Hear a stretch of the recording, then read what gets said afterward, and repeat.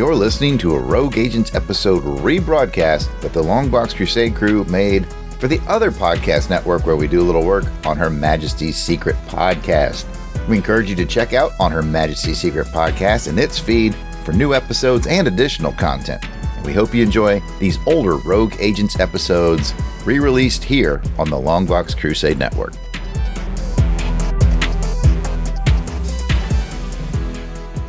You're listening to Rogue Agents Episode 4, featuring Ian Fleming's James Bond Origin, number 1, from September 2018. Hello, and welcome to the 4th episode of the Rogue Agents Podcast, a part of On Her Majesty's Secret Podcast channel, brought to you by our fine Patreon sponsors and White Rocket Entertainment. I'm your host, Agent Delvin, a.k.a. Dark Web. And joining me as co-agents are Jared Albrecht, the yard sale artist, a.k.a. Death Pro. This feels weird having to ask you this, Jared, but please tell me what is the most 007 Bond-like thing you've done since the last episode. Why, thank you, Delvin. It is weird. You're a full-blown agent. You're running the episode. I'm so proud of you. You're all grown up. Got my tie on straight. I tell you what, I'm impressed, sir. The most Bond-like thing I've done, it's going to start out sounding kind of cool and tough, and then it'll wane. Firearms training, taking Jordan out. He's a teenage young man now, taking him out with the actual pistol to teach him firing responsibilities and all that stuff. I'd taken him out before, about a year ago, just kind of refreshing him on it. About a year ago, man, I was nailing them soda cans. Bam, bam. This time, I was like Daniel Craig in Skyfall, man. I was like, I couldn't hit the broadside of a barn. I was so embarrassed. And Jordan was nailing them. So I was like, I guess next time he's got to teach me some firearm training. But that's the most Bond-like thing I did. I actually busted some caps. Bust some caps. Yeah. Give the man a cigar. So there you have it. That's my Bond thing. I'll give it back to you, sir. And also, you know, much like Daniel Craig in Skyfall, I'm hiring you anyway. Like, I don't have anyone else better. Thank you. You should know better, but whatever. I was not shooting well. All right. This episode is the 4th episode of our ongoing series on this channel called MI6 Rogue Agents, where Agent Pat and I normally, Pat isn't here tonight. Rest in peace, Pat. Wait, he's not dead. No, he's dead to us anyway. Who are recently promoted field agents after completing our trek through all 24 Eon Bond films. Join agents Jared and Jason to traverse our 007 universe. That can mean books. That can mean music. That can mean musical books, if such a thing existed. That can mean video games. Essentially, any medium that connects to the Bond franchise that we love so much here at On Her Majesty's Secret Podcast. So I forgot an agent. I would be remiss if I did not introduce properly Jason Albrecht, a.k.a. the Weasel Skull. Jason, please tell me the most Bond-like thing that you've done since last episode. I went undercover so deep. I was so stealthy. I was invisible to the point you forgot I existed. Just now. Just now. You blended right in. Other than that, I bought this shirt. Oh, the listeners can't see it, but it says Universal Exports London. So it's pretty much useless because the listeners can't see it. We're proud of you. Well, it kind of helps with that whole deep cover, invisible, no one can see it thing. It was like a meta joke. It's very good. There it is. Yep. So that's invisible. What you're going for.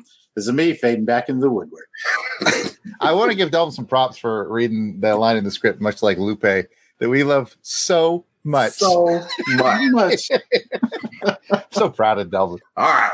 And we have a special guest tonight joining us for the first time as a rogue agent is Bob Q, artist and colorist of, among other things, Ian Fleming's James Bond Origin. Bob, welcome to the show.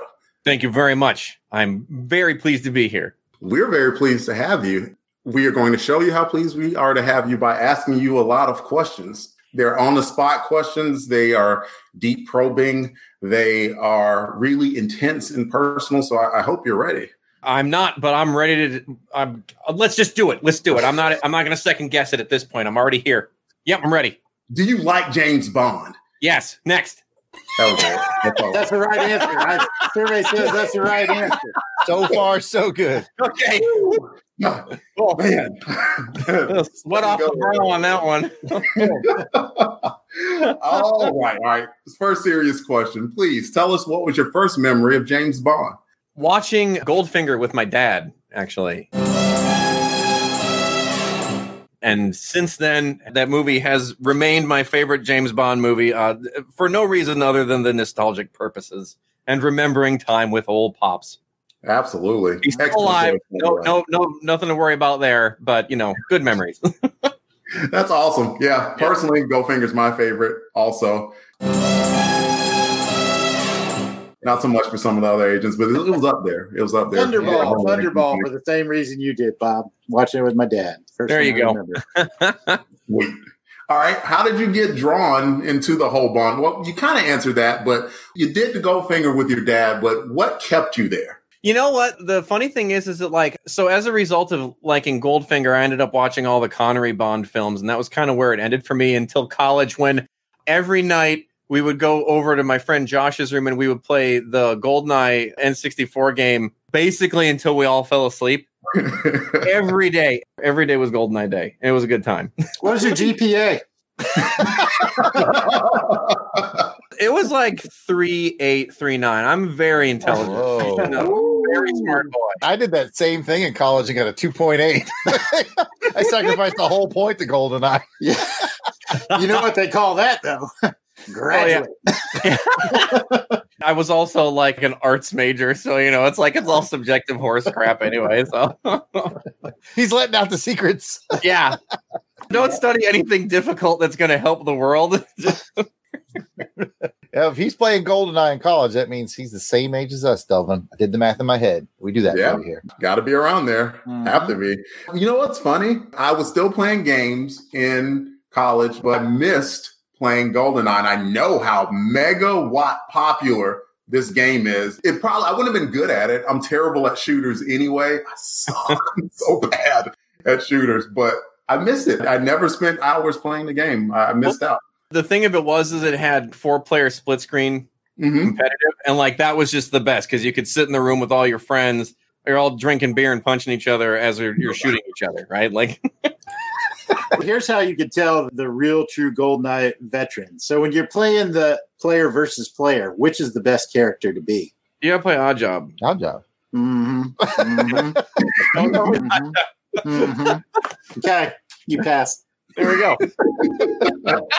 So, Bob, please tell me, who is your favorite James Bond actor? So, I mean, you've already mentioned Goldfinger that you started out with, and then you mentioned GoldenEye, which, of course, is not the movie, but the video game that was inspired by another Bond actor. Sure. Like I said previously, pretty much the majority of my Bond viewing is all Connery movies just because he was my dad's favorite. Mm-hmm. So that's typically what was rented from the video store, again, to date myself. So, I remain a Connery guy. He's fun. Looks dapper at all times. Yo, I'm right, I do. Yeah. Calm down, Mr. Connery. He's agreeing with you. I told you to stay in your room, Mr. Connery.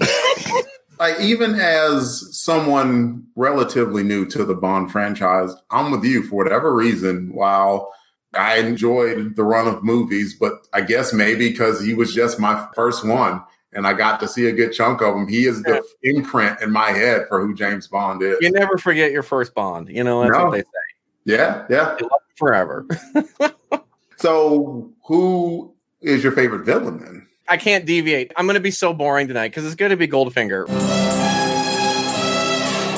Again, it's 100% nostalgia. I have so many fond memories of that, of watching the crotch laser and the golf ball shenanigans. I still remember all that stuff to this day. It's I always think about it with a smile. So yeah, I bet I know who his favorite henchman is. Yep, you already know it. You don't have to ask. Invite me on your nice podcast. I just turn it into a stinker by being school. There's nothing wrong with that. You like what you like. There's no. No, you're good. We have one of the co-hosts that bores us to death about Thunderball all the time. So you're okay. You're good.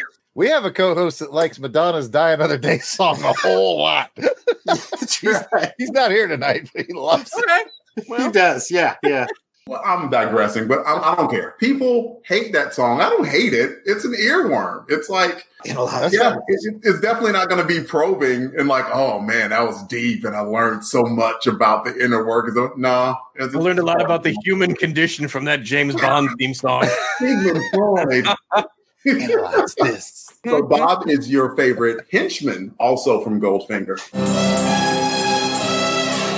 Obviously, he's the best one because he had the cool hat. He was in Goldfinger, and he's the best in Goldeneye. That's why you have to always pick Oddjob. Trifecta. Nice. On to more probing questions. Okay, let's probe. Who's your favorite Bond girl? And you have to choose two. There's one who's like, you know what? I think of her fondly, and I remember her, and she just added so much depth to the movie. And then there's the, oh man, if I could take her in a room, her and I would get it. Which ones would I do on? I always forget that Helga Brandt got fed the piranhas. What a way to go. Yeah. Let's do Helga for the piranhas. Fair enough. What a way to go. What a way to go. Like, that is memorable. I will grant you that. That is an incredible assassin. Here she goes. Piranhas, get in the tank. Let's do that. I approve of that. We'll also go with Sylvia Trench. That sounds good. I could feel okay about those. Good. It's always good to choose somebody, who got eaten by piranhas. That's what they say on the street. Yeah, that's what they say on the street. Yeah. Out here in LA, in South Central, all the gang members running around going, hey, you been eaten by piranhas? Yeah. Okay, by me. This is the voice they use, too. That's how they sound. Hey, it's me, a gang member. That's how they describe themselves. That's exactly it.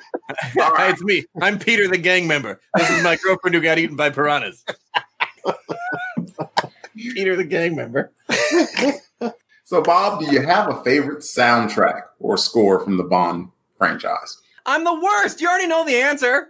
Goldfinger. It's a great soundtrack. My wife and I sing that song around the house. Nice. Good for you.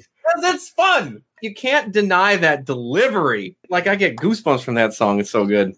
You're not going to get any argument from me. That's one of my top 3 songs, and I don't think that's ever going to move anytime soon. Just fantastic. Yeah. That opening title sequence. All right, let's talk about the comic book for a second.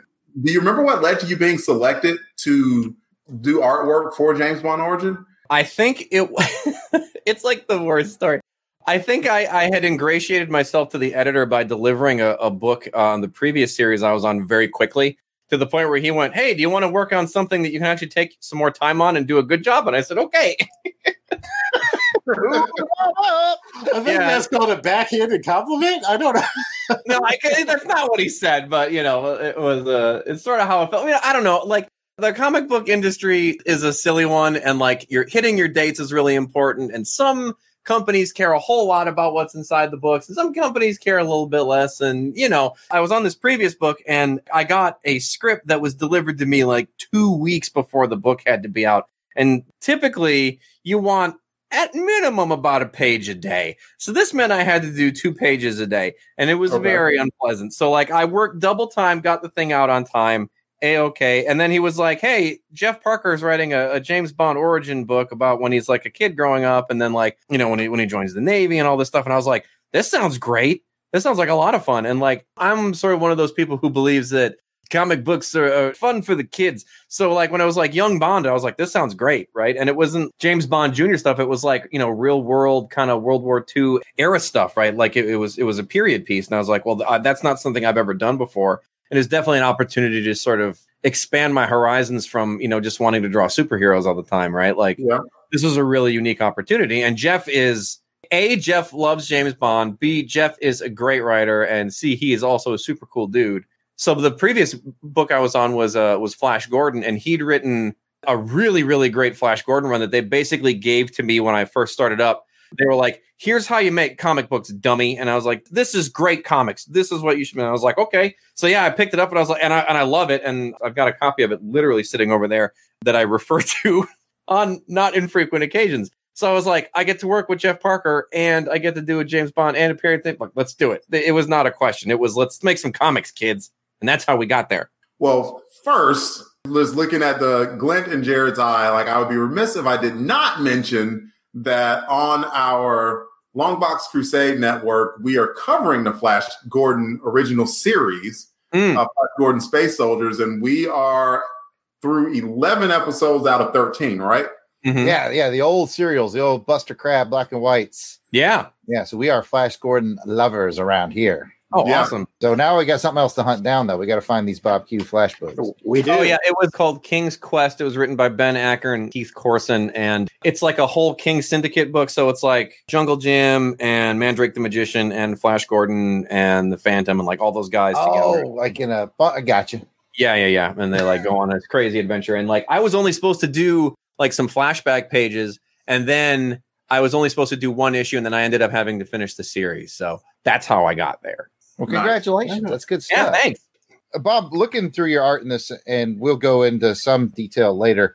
Okay. To me, and I'm guessing, correct me if I'm wrong, the colors, digital, but I can't tell if you're drawing digitally or traditionally. Am I right on the colors? Did you do them digitally? And then the drawing, is that traditional or digital? Colors are all digital. I can't imagine having to do it any other way. Right? With this crazy, but it looks great. That book was actually drawn traditionally. Okay, that was my instinct, and it's great. We'll get to that later, but I was just wondering. I appreciate it. Well, I'm still talking about the comic, and you've already talked about it a little bit. Like, what was your favorite part of the experience of working on this series? A lot of the research into that stuff is stuff I kind of nerd out about. Like, I'm a big fan of just sort of random history stuff. And so the opening sequence in the first issue features that bombing run of the Clydebank Blitz, right? I had to spend a bunch of time researching that very specific, I think it's pronounced Junkers bomber that the Nazis used during that strike. And looking through all the pictures, I had to spend a ton of time figuring out where the bombardier actually sat, because there was a specific spot where he's supposed to be talking to the bombardier. And it turns out that those dudes would just lay on the ground. And there was nowhere I could find actual reference in that. So I threw out to Facebook. I was like, do I have any friends who are like big fans of the Luftwaffe? Which is always sort of a dangerous question. The guy's like half raising his hand, like, at least you started with the quiz, though. I did know where the bombardier sat, the Ju-87. If you're just going on a Reddit board, you may have went into some weird. I was like, I should probably start with friends before I start digging around on 4chan or something like that. Ironically, both Jason and I knew where the bombardier was in this, but our last name is Albrecht, so we're allowed. Yeah. So I ended up finding a friend who had grown up in Finland who still had friends in Germany who had a bunch of so I guess he's like just a guy who lives in Germany, still loves the Third Reich or something. So that was a little frightening, but he had all the information, so no complaints there. Saved me a bunch of time. In all seriousness, Bob, that's one of the things, like as soon as I opened up the book, I was really impressed about the attention to detail that you had on not just the bombers in here, but, in your future issues, I think you had like a dive bomber, the submarines, the buildings around Fett's College. You could tell that you did a lot of research, and I think it really showed up well in this book. Google Street View actually did me a lot of good, because the funny thing is a lot of those buildings in that area are so old, right? Obviously, some of them were unfortunately destroyed during the Blitz and stuff like that. But I mean, like it's an old town. There's literally Google Street View of the campus. So like when he's wandering around going to like the different teachers' offices and stuff like that, you can actually wander around the campus and find buildings that have been there since forever. And those are all represented in the book, because I ended up just essentially like internet walking the campus to try to find out where things happen. You could really tell. I mean, you could really tell the level of research and detail you went in there. And as a reader, it really added to my enjoyment of the book.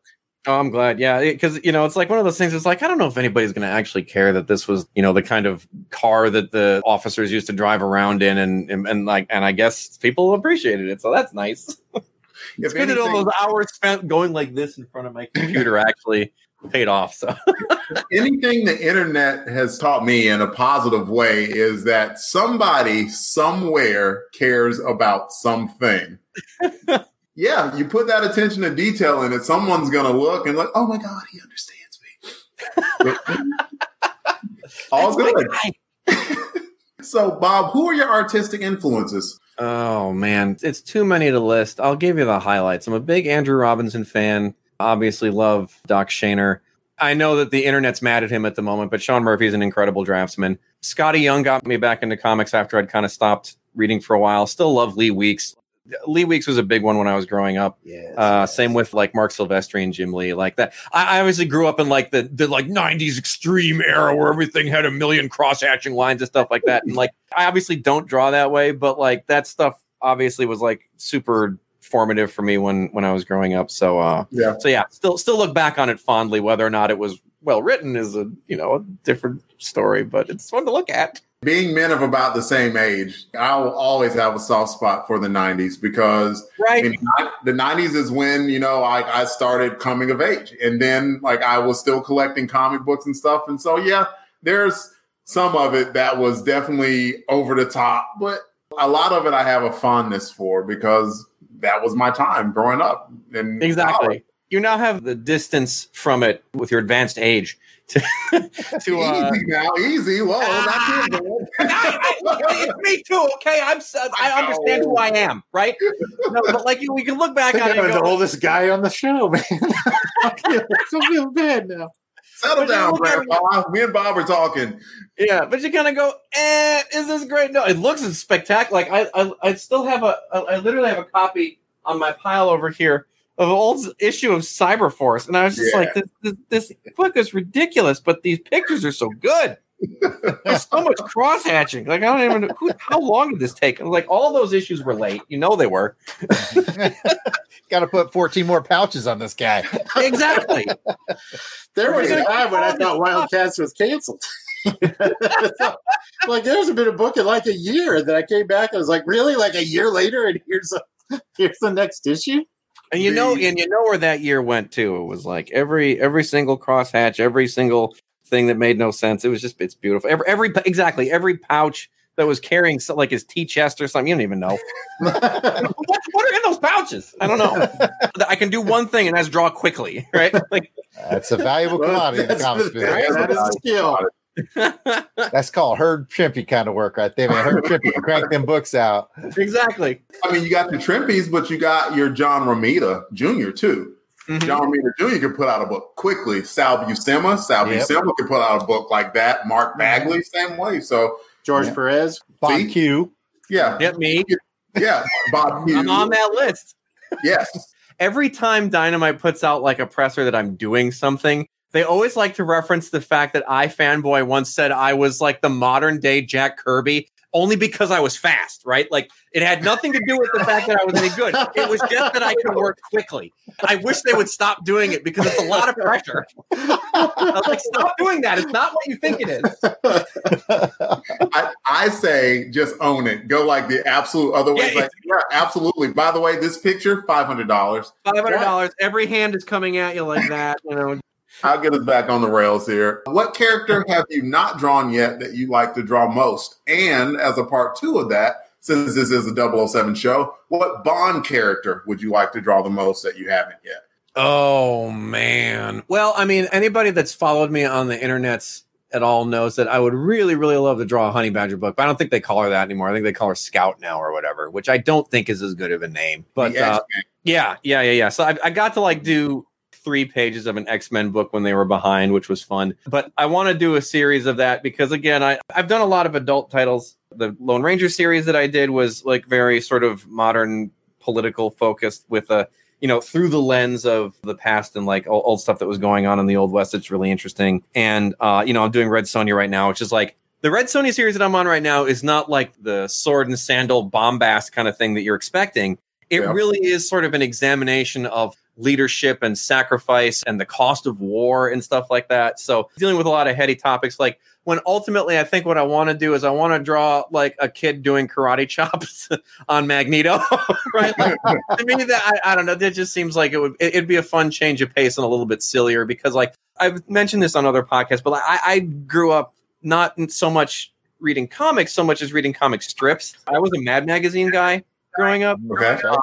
My love is still in like gag strips and like jokes and stuff that's has a little bit more levity to it. So that is something that I really like to do, whatever form that takes. Now, What Bond character would I want to draw? Oh man, I'd really love to draw Jaws. He's got them crazy teeth. If you want to do that, just go ahead and do that and then mail it to me. You know what? Maybe I will.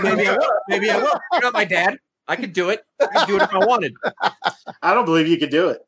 I don't believe you could get it to him in Is that a challenge? 3 days. I will not be suckered into this, buddy. I know what's going on here. All right. Are you working currently on any other projects? You've mentioned, but please feel free to mention any current projects you're working on and might be working on in the future. Again, your pal Bob is a quick drawer. He's not a great drawer necessarily, but so I was doing Red Sonja at the same time as I was doing Captain America. So Captain America 20 has come out. 21 is going to come out whenever they start putting out comic books again. So I've got like a 4-issue run on Captain America coming out, which was really good. And then, like I said, I'm doing Red Sonja. And then I have another thing coming up in the future, but I haven't signed any paperwork on it, so I probably can't talk about it. But I'm doing another book after this. And it's going to be a weird one. All right. So we are going to continue on with all our rogue agents for the main subject of this episode, which is James Bond Origin 1.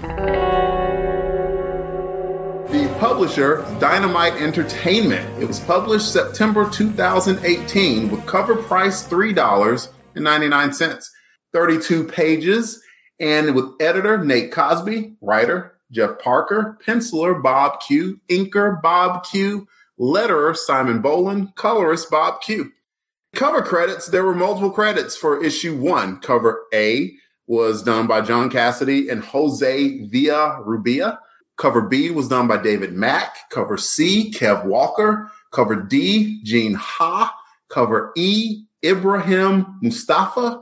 Cover M was by Bob Q. And the one that we're going to be talking about today is cover F, which was done by Bob Q and Jordan Boyd. Here's the cover description. The good old Union Jack is being cleverly used as the backdrop of German bombers dropping ordnance onto the Scottish ports and mainland. In the foreground, we see a young James Bond riding a motorcycle from the left of the image to the right, a trail of dust behind him.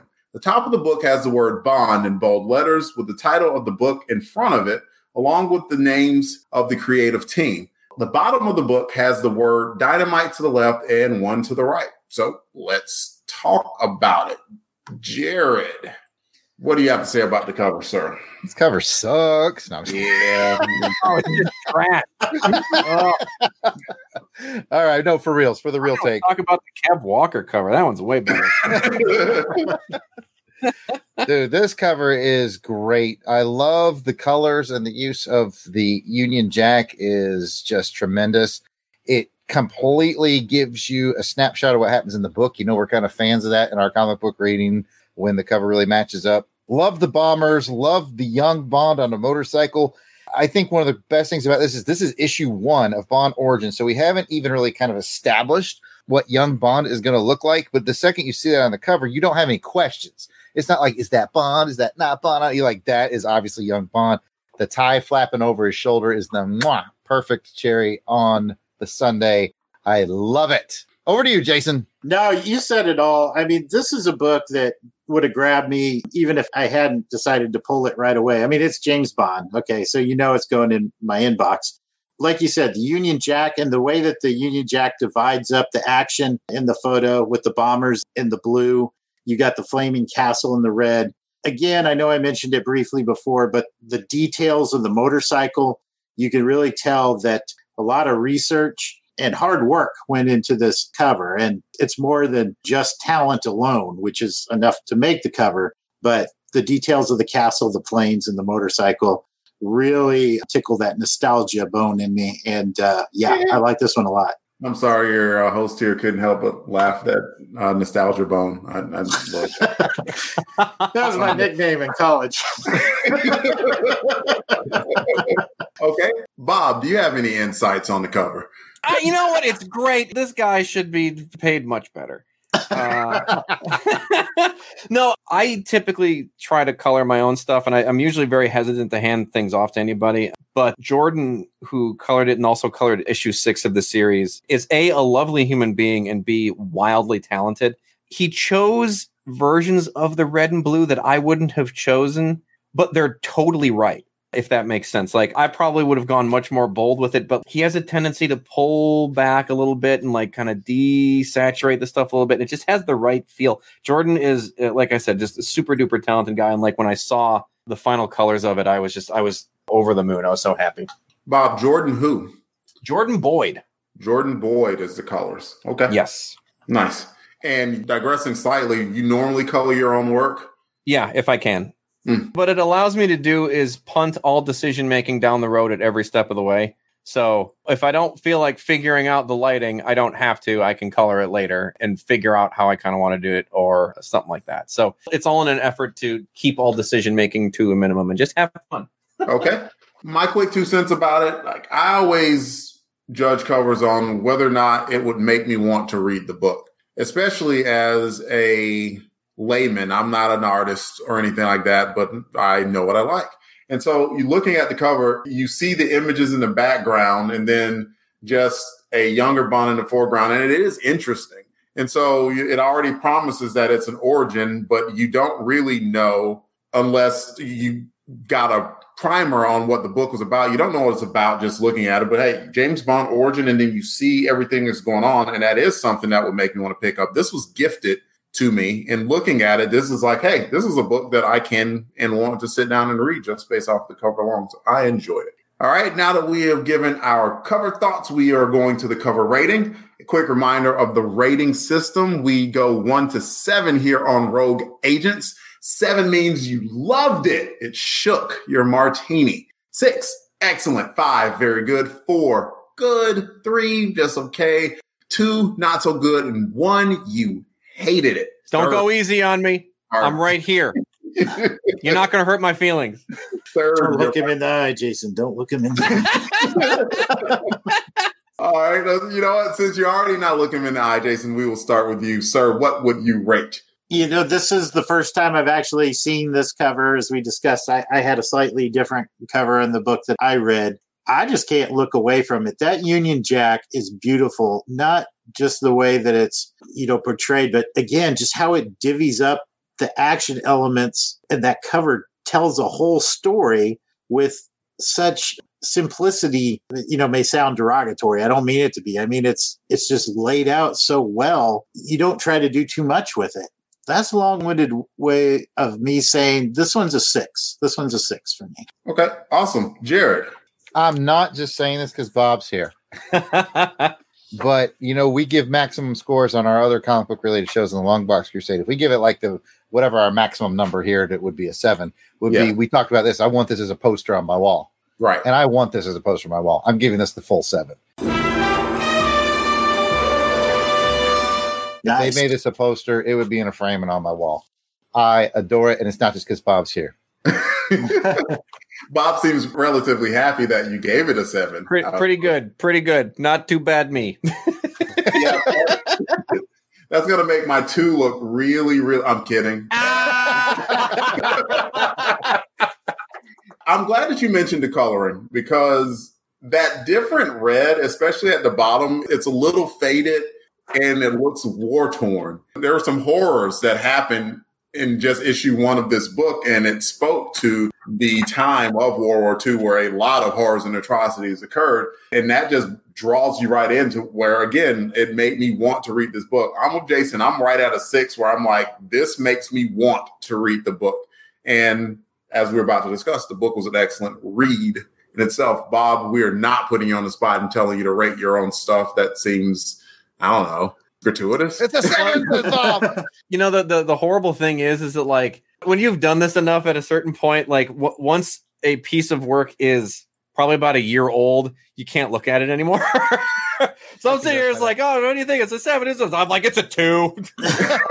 This thing stinks. No, I'll be honest, Bob. I mean, this is kind of like part 2 of my already long score, but I was looking at the cover gallery in the back of my issue here. The one that I want on my wall is one that you did, and it's this one that says "To Victory," and it has the profile of Bond with the Spitfires. Oh yeah, that's the one. That's the one I want on my wall right there. Yeah, it was so funny. I can't remember how it happened, but like I had decided that I wanted to try to do propaganda style posters, and I think it had happened after I was supposed to turn in all the original covers and stuff. So like that one ended up coming in late, I think, but they still let me do it, which was nice. That was based off of an old World War II poster. It also said "To Victory" like that, and it was for the Royal Air Force, and I can't remember exactly what else it was for, but I loved it. I'm a connoisseur of those old World War II posters, and I love them. They're great. All right, I'm going to go ahead with a short synopsis for the book. The title was Chapter 1. It is 13 March 1941, Clydebank, Scotland. And Lieutenant Commander Ronald Weldon has made a mistake in bringing his young charges to the shipyards on this day because the Germans have come a-bombing. Rewind to 2 days prior, where we see young James Bond as a judo-knowing, board school-going son of a gun. Kind of like Ric Flair, but 17 instead of 70. woo! James befriends a Professor Keller who is visited by a Werner. James later gets to prove his judo skills against some ruffians. The appropriate 1941 description of what today would be called street toughs. I'm hip.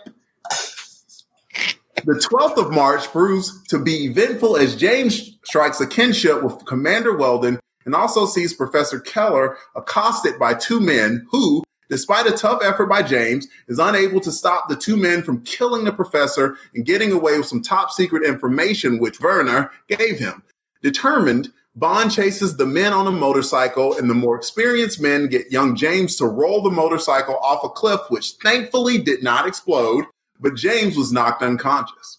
Back to the 13th, and James missed the train to Clydebank with the other students on account of being 00 unconscious. That kind of worked.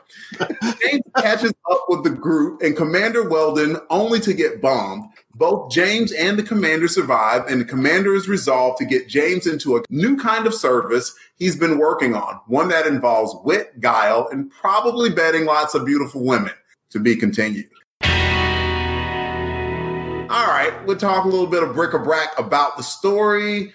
Jared, have you read this book before? I have. I did. I subscribed to this book when it came out new, and then I purchased the very affordable and well-made hardcover version. So, yeah, I'm all in on this. Jason? I also read this one before. I've read the entire series, and I enlisted when it came out. Bob, I'm sorry to say I'm skipping you on this. You know, don't really care if you read it or not. I got them when they came out and the comps were shipped to me. That's when I read it. So I'm a newbie to this one. Me opening it and looking at it was the first time that I've done it, even though I have looked at Dynamite Bond Universe. We've discussed on one show or the other. I've read the M1 shot, which was fantastic.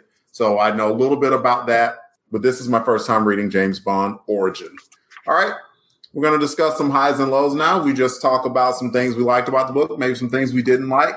Let's go to Jared. Jared, give me a high or low, man. Okay, I will start with a high, and I'll probably have nothing but highs. And again, this is not because Bob is here. I think this is just an amazing book. It's an amazing start to an amazing series. The first high is I love the characterization of young James Bond. I think Jeff has done a great job of giving the basic blocks. He's interested in hand-to-hand combat. He's more aware of what's going on around him than most of the students his age. He cares about fairness and other people who can't care for themselves. You know, he stands up to the school bullies for the other guy. These are all bricks of the James Bond personality that we all know and love from the films and the novels. And Jeff has done a great job of stripping that down to make him young, but still leaving those little bits that is very identifiable as James Bond. And that will be my high in round one. I want to add a little bit to the judo part of it. What I liked about that is, of course, James Bond likes to mix them up. And it was good to see that as a young man that he was learning and training. And it was also telling that two older experienced men, while he put up a tough fight, that he lost to them. And I think that was very necessary to see because a lot of times, even being young, even being a little bit technically proficient, there's just something about having that age, that experience, maybe a little bit of weight, maybe that little bit of muscle. You're probably going to be just a little bit better, if not just noticeably better than someone younger and talented. So I liked that scene a lot. I did too. It showed the Bond perseverance. We've seen Bond lose before in the moment, but not give up. And that's he woke up, hopped that bike, rode to town. I love the perseverance. I think he could have defeated the two grown men if he had gotten to the double butt kicks of doom portion of his class. Yeah. Clearly has not gotten there yet. The Roger Moore segment of his class. Yeah, I did not see any high-hanging bars. Jason. Well, I would just like to say I really appreciated how the action elements were laid out through the entire comic. That's one of the things that I really appreciate when during the action sequences, the comic literally kind of pulls my eyes across it. And you talked a little bit about the fight scene with those, what'd you call them, street toughs? They're ruffians. Yeah. They're called street toughs today, Jason. You've got to keep up with I am not hip, Delvin. I am not hip. Okay. Oh, that's okay. You're forgiven. Another one that really struck me was that chase scene. To me, it's really hard in comics sometimes to construct a really good chase sequence when you just have still panels to work with. But this really works. And as I'm reading it, I am seeing this image go through my mind of him just tearing down the street, chasing this truck, the truck pulling off the side of the road, him getting ambushed, and then boom, just run kind of off that hilltop. And you can just kind of see the visceral impact of him landing and getting knocked out. Yeah, I just thought that's kind of the same throughout this whole book. The bombing raids, it kind of moved along like a motion picture in my mind. So to me, that was a big high, just the layouts and how the action sequences pulled my eyes across the page. Now, you know, I'm going to, and Jason already knows, whose name am I going to invoke in being the greatest artist who would follow along visual action in a comic? Norm Brayfogle. Norm Brayfogle, I believe, is the best at doing follow along, flow along, totally follow the fight. And good news, Bob Q, you are in Norm Brayfogle league with this flow of action in your layouts. It's wonderful. Woo, that was close. I was sweating there for a second. I was like, oh, please be up there. so in this podcast, your people's brains with these horrible layouts that you can't follow. No, they're wonderful. So in this podcast, you are now in league with Norm Brayfogle and Jack Kirby. So you are yes! Ladies and gentlemen, my work here is done. It's been a pleasure, gentlemen. Take care. I mean, yeah. Layouts are the often forgotten art of art, and yours are spectacular. Thank you very much. I am glad for the way that the story was structured. It wouldn't have been a bad story if you would have started on March 11th and opened up to nice university and precocious Bond and knowing the judo and everything like that. And instead, it drew you into the middle of some very intense action that happened on the third day on March 13th. And then you did not see James Bond immediately. And so you're left wondering, where the heck is he and why isn't he in the middle of the action? So I like that those elements were played. And then Bond made his appearance, but then that flashback to March 11th then occurred. So you got a little bit of teaser action before the quote unquote slower part of the story came along that was starting to build up who James Bond was and some of the other characters as well. But I like that action at the start and then that rewind and then coming forward. Jared, got something to say? I do. I have a question for Bob. Looking at that very first bit that Delvin was talking about, they start with the bombing, and it's very cleverly done by Jeff saying, well, where's Bond? Where's Bond? Because you're like, that's what you're saying as the reader in your head. Where's Bond? Where do I get the Bond? And then he's introduced in that panel on the bottom right. Here, Lieutenant Commander, and he looks, very heroic. He's saving a very attractive woman. Mm-hmm. Conscious decision to put Bond's first appearance with an attractive woman because that's what we expect, or just happy coincidence? A lot of the stuff that Jeff did with this, because he actually called it out. It was like he was supposed to be helping. We were supposed to see like those hints of the guy he was going to become, because Jeff is so good at making just fun adventures that are just like a good romp. And like, he really gets in on the characters and all that stuff. So for this, it was like, he would always say in the scripts, there'd be something like, he's saving this person, but she shouldn't be like the hottest girl yet because he's not there yet.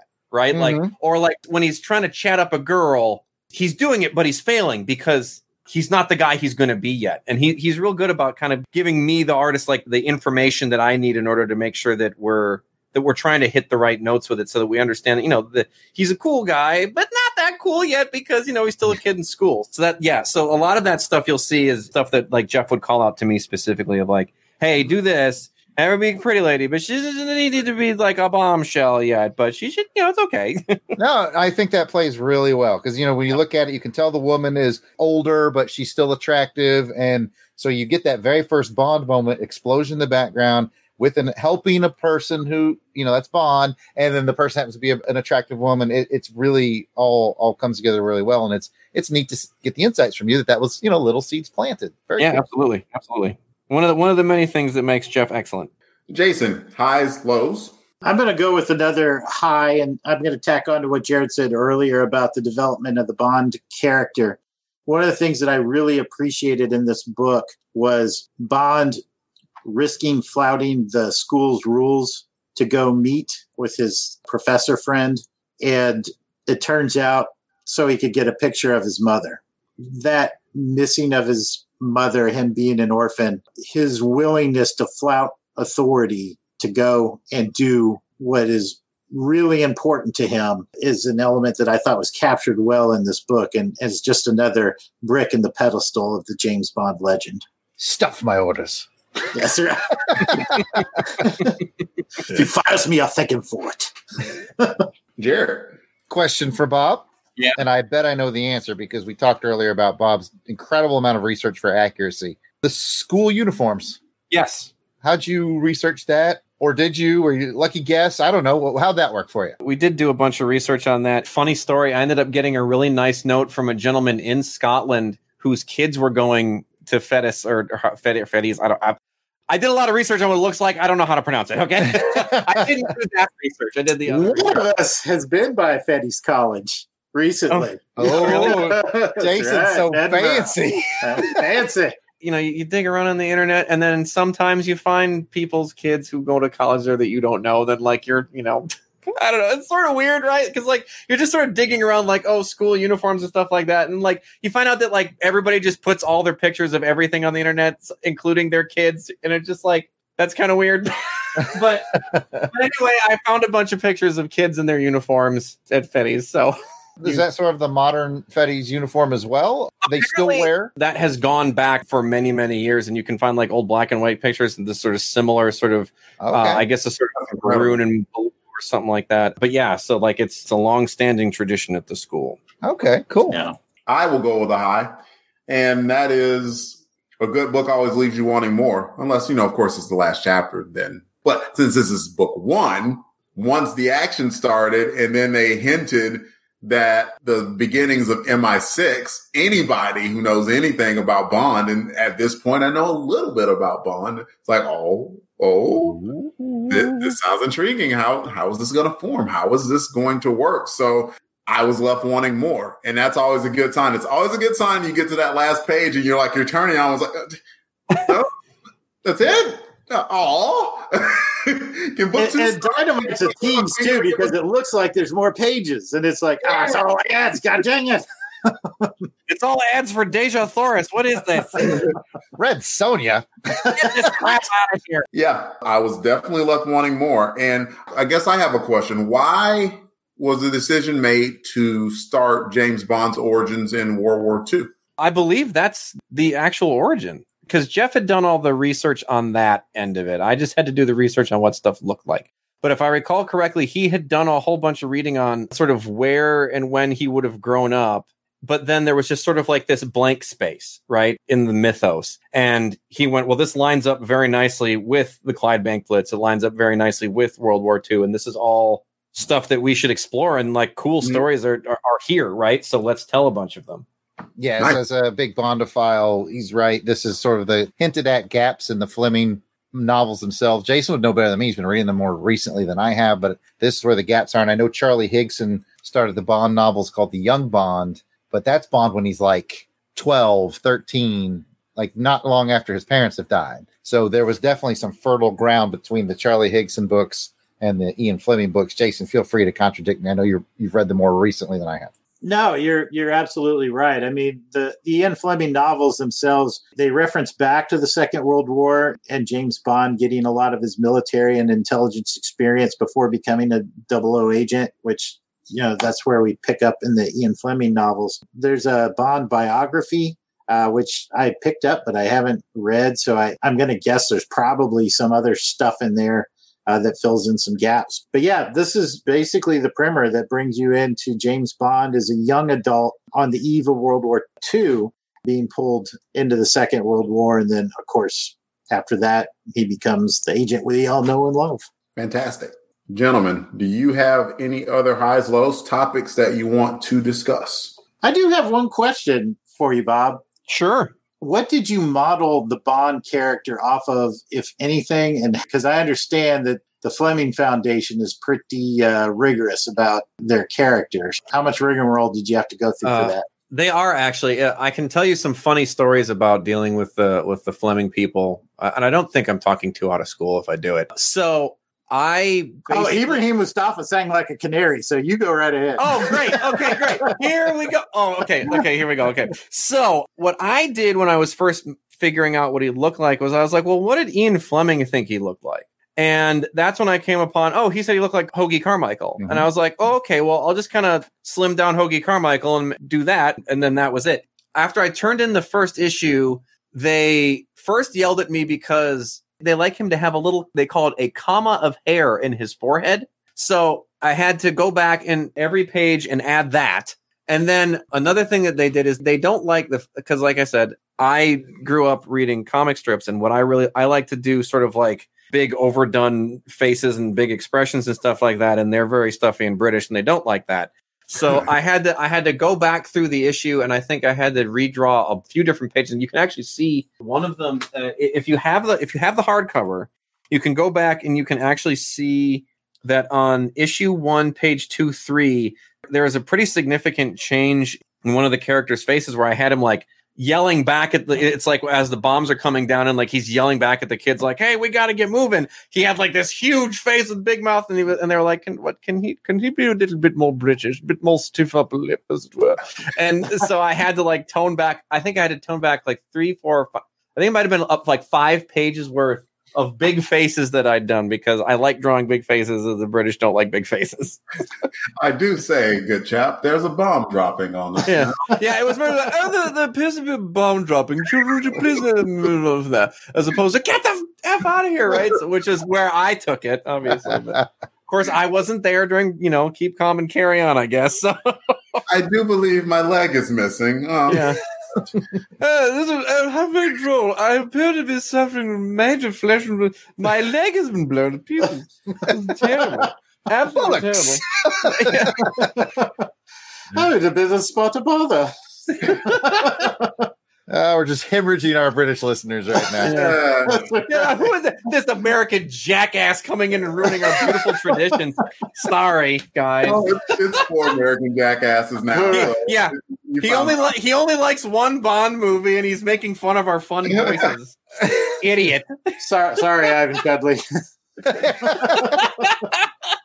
So, Jared, Jason, any other questions? Give Bob the floor if he's got anything, and I'm good. As mentioned, as I'm looking back through it, I'm like, oh, God. Why did I draw it that way? But I'm so happy that you guys enjoy it. Obviously, as, big time fans of James Bond and the franchise and the man, to know that I didn't stink it up too badly. It's always nice to hear. No, not at all. Stunk it up, not at all. You're reminding me of a line from a Linkin Park song that Mike Shinoda delivered, and he said, "I hate my rhymes, but hate everyone else's more." And, yeah, you know what? and so it's just hearing you talk about, oh man, I look at myself now, it's like, and I'm like, I could start drawing now until like I'm about to fall off this mortar coil and not draw like that. But I know how it is. All right, let's go to the overall ratings, where Bob's going to hear how much we enjoyed this book. Let me have it, gentlemen. A quick reminder of the rating system. You've heard it before, but I will repeat it again. 7 means you loved it. Circular Martini, 6 excellent, 5 very good, 4 good, 3 just okay, 2 not so good, and 1 you hated it. It's Sturgeon Martini. I get the feeling that we're going to be less in the hated it stirred and more towards the love that shook.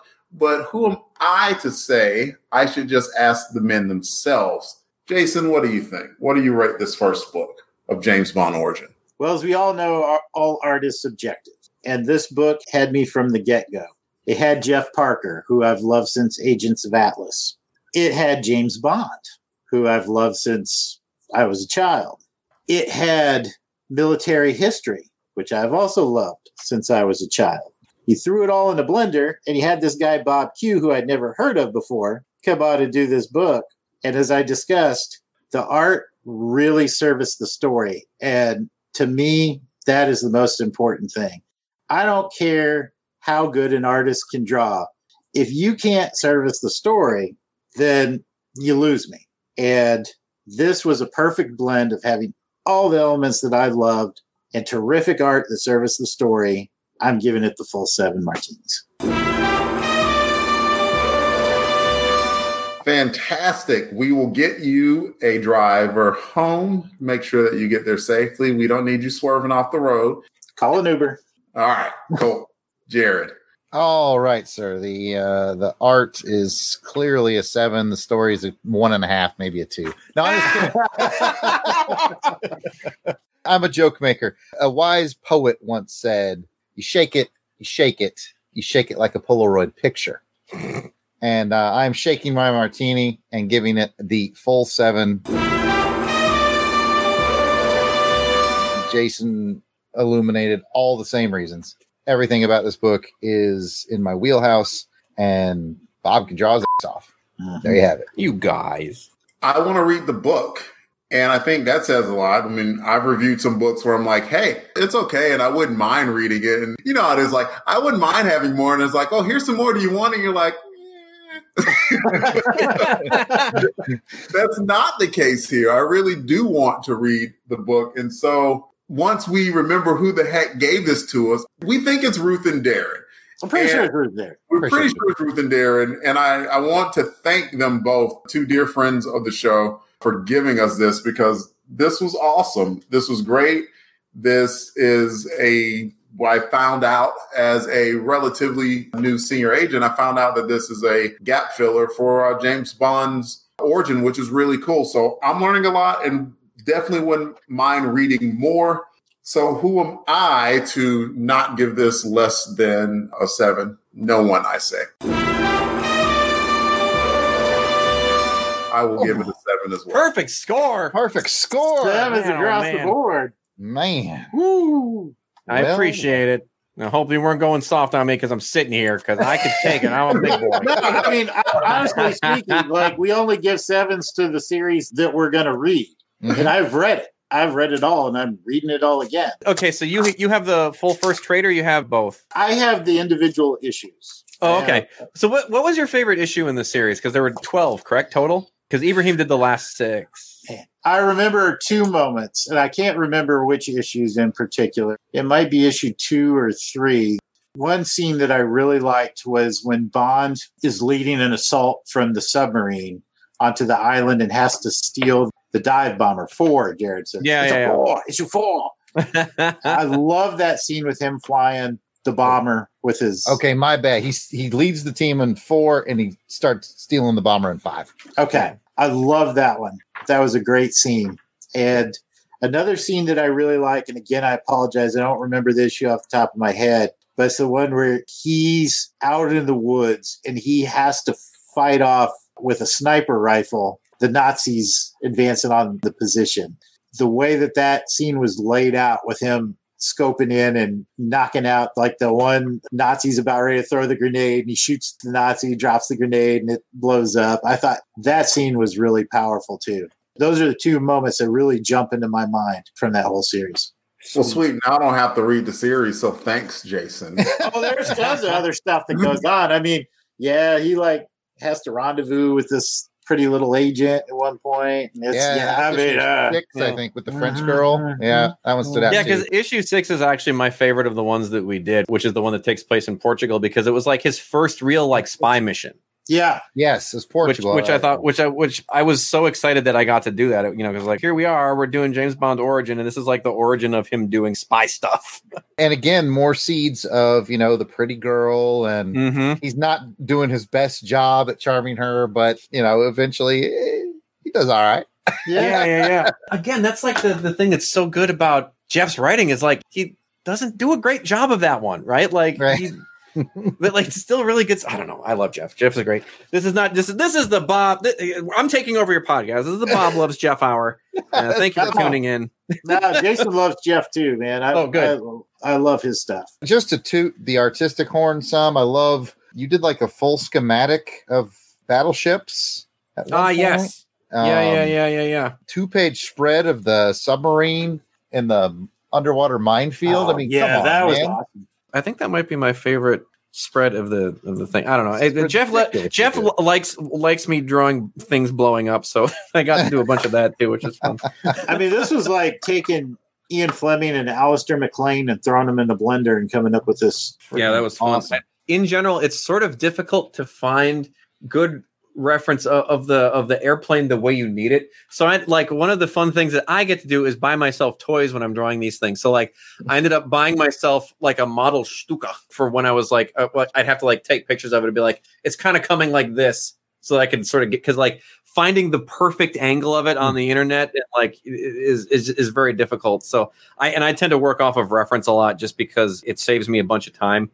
So, you know, when you see James Bond doing a karate kick, there's a photograph of me in my living room going, yeah. So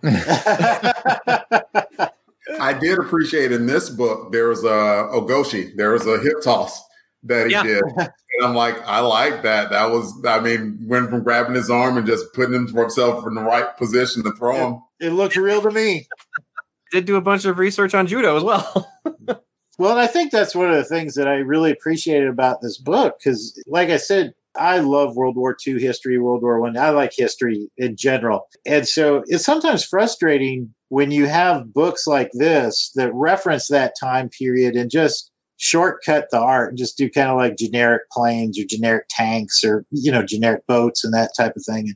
So when I saw the level of detail you put into those bombers and the submarines and the motorcycles, the buildings, it's obvious that you put some effort into it. And that just really heightens the enjoyment for me exponentially. I really do appreciate that level of detail. I'm very, very glad to hear it. And your 7 rating of the issue has been noted. So are we going to get that Jaws drawing, or what's the story on that? I don't think he's going to do it, Jared. I don't think he's going to do it. I don't think he can. I can't do it.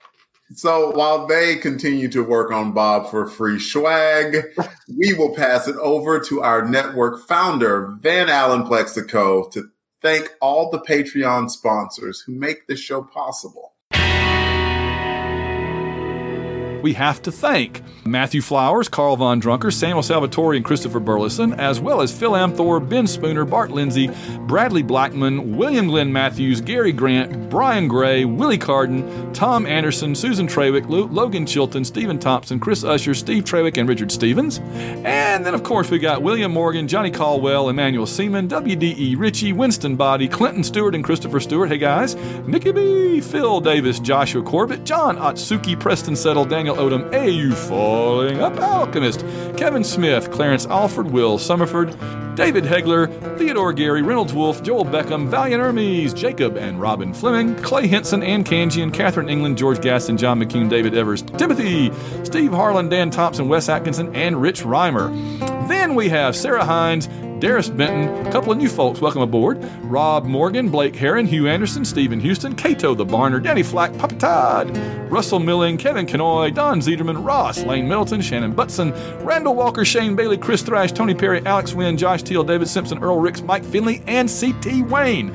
And finally, good old Jeremy Minton, Wardam Wade, Spanky, J.W. Rice, Jason Albrick, Nick Vigicana, not Mitch, Russell Souther, I've said these names a million times and I still mess them up, Paul Bankson, Joseph Iliff, Justin Bean, Kevin Mahan, Stephen White. See, if you fast forward through this, you miss all the fun. Trevor Johnson, Auburn Elvis, Robert Drain, Brandon Smith, Royce Alvarez, Thomas Brinson, David Smiley, Matthew Wagstaff, Donnie Reynolds, Wade Carson, Ivor Evans, John Zavachin, Michael Morton, Lawrence Kane, Darren Pyle. I'm sure nobody fast forwards through it. You want to hear all my wacky mispronunciations. Chris Camo, Ben Amos, Ruth and Darren Sutherland, Patrick Williams, Stephen Schuster, James Taylor, John Stubbs, Kenneth Brent Raines, Nicholas Craig, Joseph A. Miller, Mark Squire, Chris Brant Rumble, our one-time and anonymous donors, And we thank you all. We really appreciate you. We couldn't do it literally without you. Visit www.plexico.net, plexico.net, to become a member and join the fun. And that's the show. As a reminder to our audience, if you'd like to be a part of the show, you can send us your questions, comments, or trivia challenges to ohmspod@outlook.com or over on our Twitter page at ohmspod. If you like, you can even use the email. As a reminder, that's ohmspod@outlook.com to send us an audio recording of your question or comment, and we might even play it on the show. Please try to keep your audio file to around 30 seconds or less, unless we like you, and we would love to hear from you and make you a part of the show. Hey, it's your old buddy Jared Albrecht, the yard sale artist here, and I messed up. We got an audio sent in from our friends from Unpacking the Power of Power Pack. Jeff and Rick present Our Rusty Agents, and I forgot to play it for the fellas the night we recorded. And I thought, well, that's no big deal. I'll just play it the next time we all get back together and we'll record our responses and then I'll insert it into the show. Well, we haven't been back together since then, not all of us together. So I need to go ahead and insert it now. But what I'll do is once it's played, I will try to give you my best response as myself, as Jason the Weasel Skull, as Delvin the Dark Web Williams, what I think that they would have said. So with that, let's check in with Jeff and Rick. Good evening, agents. This is Jeff from the Junior Mission Control Center, also known as Jeff and Rick Presents. I am providing this week's field report on the #1 issue of James Bond Origin by Dynamite from the junior agents stationed to the Pacific Northwest. As usual, I surprised my fellow junior agent Rick during the recording of our regular podcast, Unpacking the Power of Power Pack, with a pop quiz in the middle of our script. His answers are not prepared. And now, the opening credits, if you please. Power Pack, issue number Pop Quiz Hotshot. Ah, jeez. That's right, it's pop quiz time. Did you know that Dynamite Entertainment does comic books and they did James Bond Origin? Yeah. And in the spirit of James Bond Origin, I would like you to give me 5 origin stories that you think are dynamite. 5 origin stories that I think are dynamite? Okay. Yeah. That should be easy. Yeah, they don't all have to be painful. I'm not a masochist. Well, I'm going to say one that is definitely dynamite of some sorts. It would be Dr. Bruce Banner and how he kind of exploded himself. I mean, that's pretty dynamite, okay? He jumped in front of the nuclear bomb, saving his buddy Rick Jones. So that's one origin story that I think is dynamite. Another origin story that I'd say is dynamite is putting you and 3 of your friends in a rocket that's got enough explosives like dynamite and blasting off the planet and getting bombarded with cosmic rays like the Fantastic Four. So that's 2. That's 2. Another origin story that I would say would be dynamite is when you are not listening to somebody who's as smart as you when you're concocting up an experiment and you don't listen to him and the experiment explodes in your face, kind of like dynamite, and you become Victor Von Doom. You can become Dr. Doom. I mean, that's another origin story that I think is a great origin story right there. Yeah.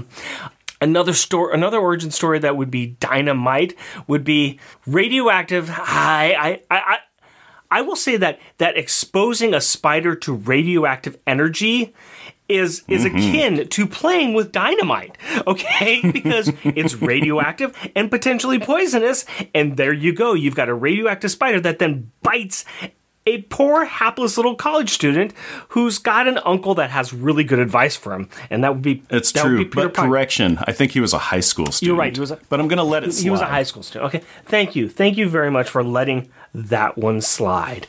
And let's see here, another dynamite origin story.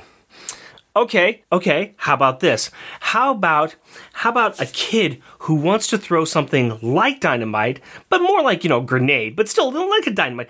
Grenades and dynamite, and he wants to throw things at Nazis, but he's too weak to do so. So they shoot him full of all this like really cool chemicals and stuff and bombard him with stuff, and he becomes like super soldier. And then not only can he throw dynamite and grenades and other things at Nazis, but he can also punch them in the the face. Captain America, That's right. Steve Rogers. There we go. How's that? Is that 5?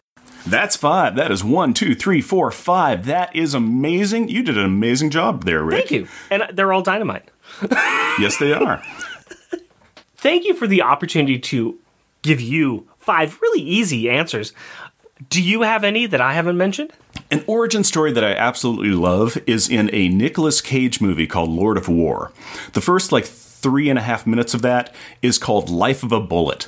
And it goes through the process of the manufacturing of a bullet, the transporting of a bullet, and finally the bullet goes into a gun and gets shot, and they follow that bullet to its conclusion. I don't like where this is going. I don't like where this is Oh, going. no, it's great. It's great. In fact, I love that origin story so much that I'm actually doing a remake of that scene. Really? No, I don't. No, Yeah. no, I don't like where this is going. Even though I don't like where this is going, I do have a little nagging question for you, though, Jeff. Why do you have a GoPro strapped to your gun? Oh, hey, Rick, don't worry about it. Training, as always, will continue in the field until our junior agents are able to handle any situation. Thank you for accepting our reports. Until next time, junior agents signing out. Okay, according to my notes, Delvin's response would be a mixture of laughter and the clinking of ice. Jason's response would be a 45-minute essay on the first 3 minutes of Lords of War. And I'm just going to say that was hilarious. As always, you guys are great, and I apologize for not getting a better response, but I'm going to say I'm going to try to do better in the future, but unrealistic expectations. Let's get back to wrapping up the show. Also, if you're an iTunes listener, we'd greatly appreciate it if you left a review for the show. That will help raise the show's profile to attract more of the 007 family to this program. As a reward for leaving a review, we will read your entire review on an upcoming episode of MI6 Rogue Agents. I want to thank Jared, Jason, and Bob for joining me on this episode. But before we go, let's find out where the listeners can find us on the internet. Bob, once again, thank you so much for your time. Thank you for being here. My pleasure. If you're looking for me on the internet, it will be very difficult because, like a smart person, I made sure that every single name I use on every single website is completely different. If you're looking for me on Twitter, it's RobotJQ. If it's Facebook, it's BobQDraws. And if it's Instagram, it's King of Smaster. One word. What does it mean? You'll have to ask and find out. Stupid. Jared. Well, apparently it's the one thing as an artist I do better than Bob is mine is the same no matter what platform you go to. Brilliant. Who knew? I am at Yard Sale Artist, Twitter, Facebook, Instagram. It's all at Yard Sale Artist. And you can check out my YouTube channel. Just look up Yard Sale Artist and I'm drawing pictures and looking at yard sale stuff there too. Over to you, Jason. Well, you can find me at betterthankirby.com. No, I'm just kidding. /Brayfogle. No, you can find me at Weasel Skull on Twitter or Jason Albrick on Facebook or Instagram. Delvin. You can find me on Twitter at DEE_RAY1977.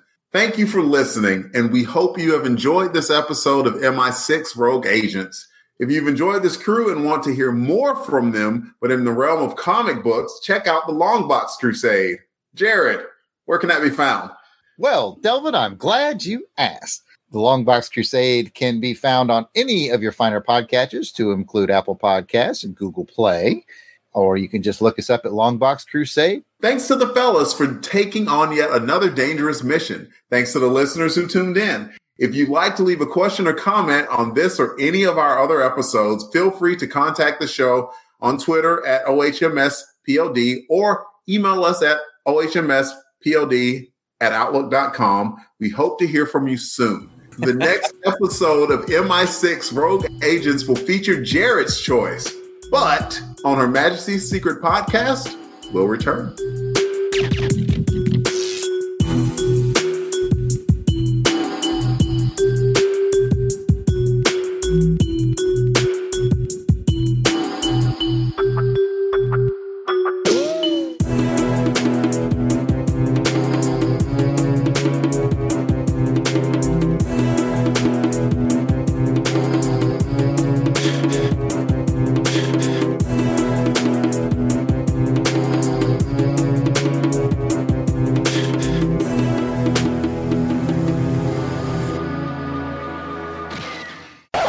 me just click record. Okay.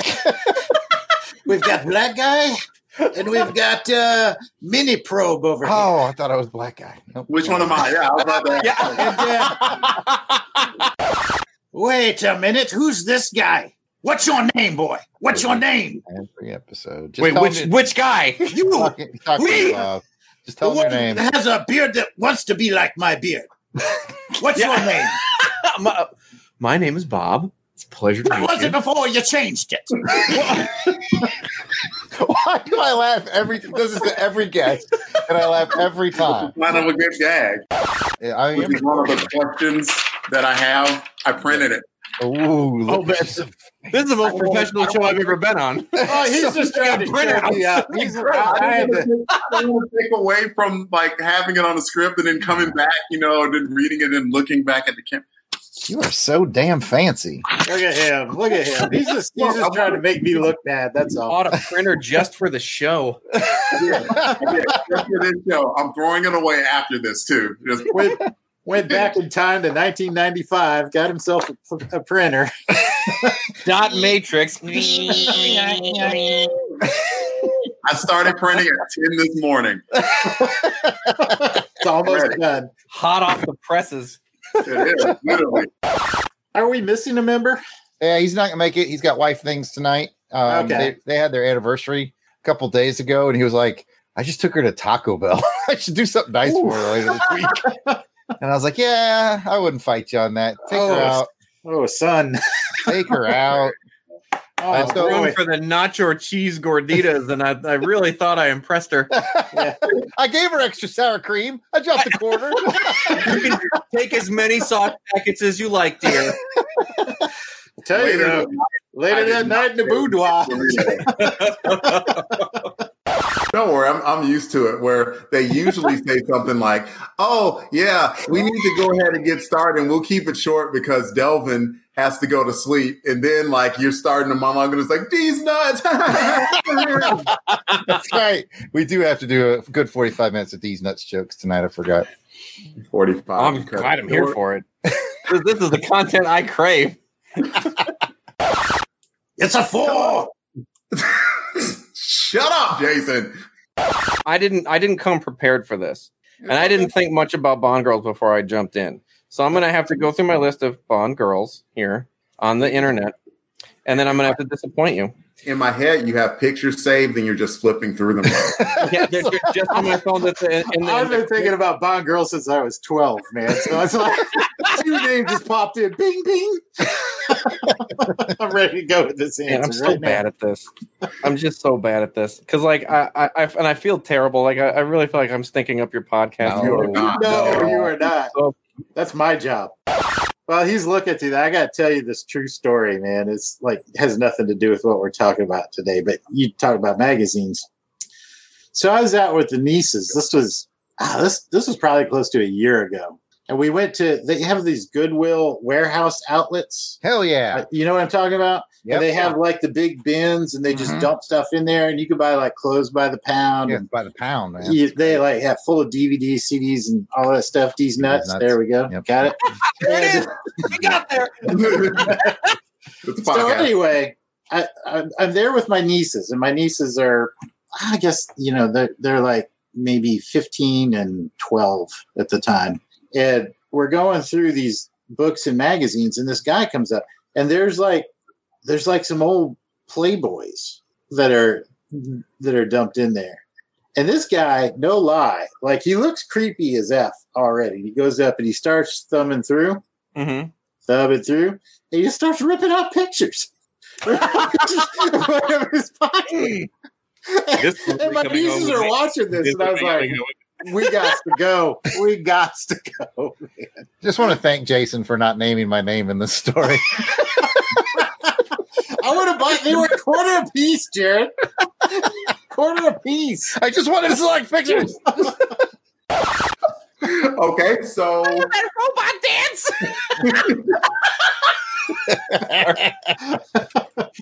This is not a visual medium, and I'm saying, no, sorry. So far, our show is 90% outtakes, but that's all right. Well, picked up very early on my love for Shirley Bassey. Was a big fan of Goldfinger, and then like I adore Moonraker, even though they don't as much, and I adore Diamonds Are Forever, and they were kind of cool on that one too. But I'm like, that's the Dame. The Dame gets the utmost respect. Hell yeah. And I still, to this day, I have a standing offer to take her on a nice dinner, of which I would have her back at a respectful time. I have tweeted at her, and she has not responded. Someday. I'm going to do that after I put out my Snake Jazz album. That's right.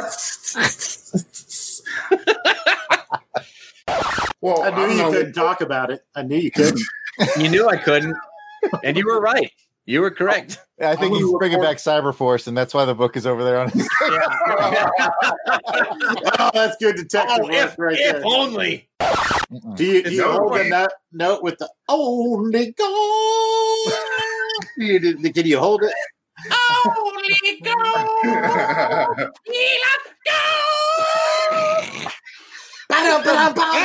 Wow. Man, this is our best show ever. You got to go for it.